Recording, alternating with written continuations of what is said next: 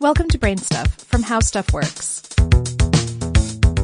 Hey everybody, I'm Christian Sager, and this is Brain Stuff. You have surely heard of placebos. They're phony drugs that real drugs are tested against. But have you ever wondered how someone could be fooled into thinking they've received a powerful chemical compound when all they've been given is an inert sugar pill? Well, fortunately, some researchers have wondered too, and they've come up with some really astounding answers.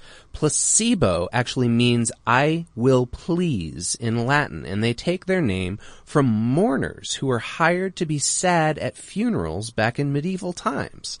The mourners were fake, and the term eventually came to be applied to fake drugs. As many as half of all physicians admit to having used placebos in their general practices, usually in the form of vitamins. Back in the day, physicians used placebos when they had no other avenues of treatment available. They had nothing to lose, and neither did the patient, so, who cared?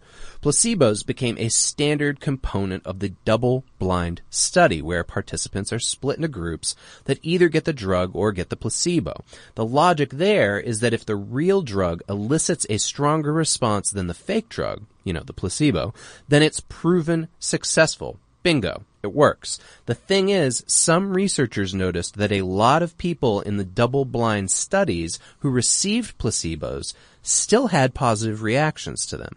As many as 1/3 of all people respond favorably to placebos. And let's recap here. Sick people are given fake drugs, like a sugar pill, and then they get better as a result. This is not supposed to happen. So studies were launched to find out what was going on. One 2004 study in Michigan gave participants a painful but harmless injection in their jaws. Then they were given a saline injection they were told was a pain reliever. Saline has no pain-relieving properties, hence it was a placebo injection. Astoundingly, the researchers found that the pain levels went down in everyone in the study following this injection. When viewed through a PET scan, the researchers found the participants' brains had released endorphins, the body's natural painkillers. So a fake injection elicited a genuine biological response. Because of the placebo, the people's pain decreased, not just in their minds, but in actuality. And it's not just saline injections and sugar pills that can elicit a placebo effect. What conventional medicine considers sham treatments, like, say, acupuncture, have been shown to at least produce a placebo effect. And even sham treatments can too, like, for instance, in tests of acupuncture that use retractable needles. Even more astounding is the nocebo effect. Not only can fake drugs and treatments produce a positive response, people can suffer from negative side effects from placebos too.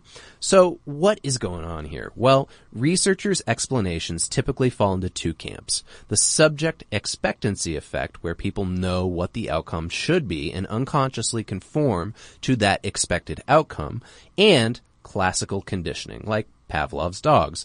But instead of salivating at a bell, we experience relief through what we think is a drug. The jury, however, is still out on what exactly is behind the placebo effect.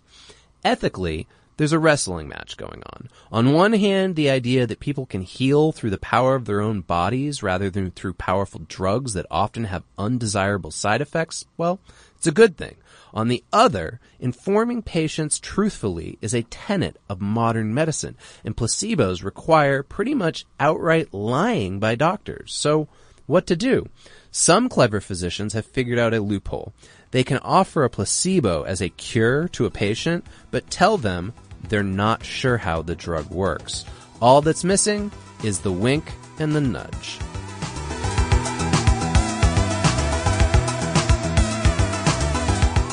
Check out the Brain Stuff channel on YouTube. And for more on this and thousands of other topics, visit howstuffworks.com.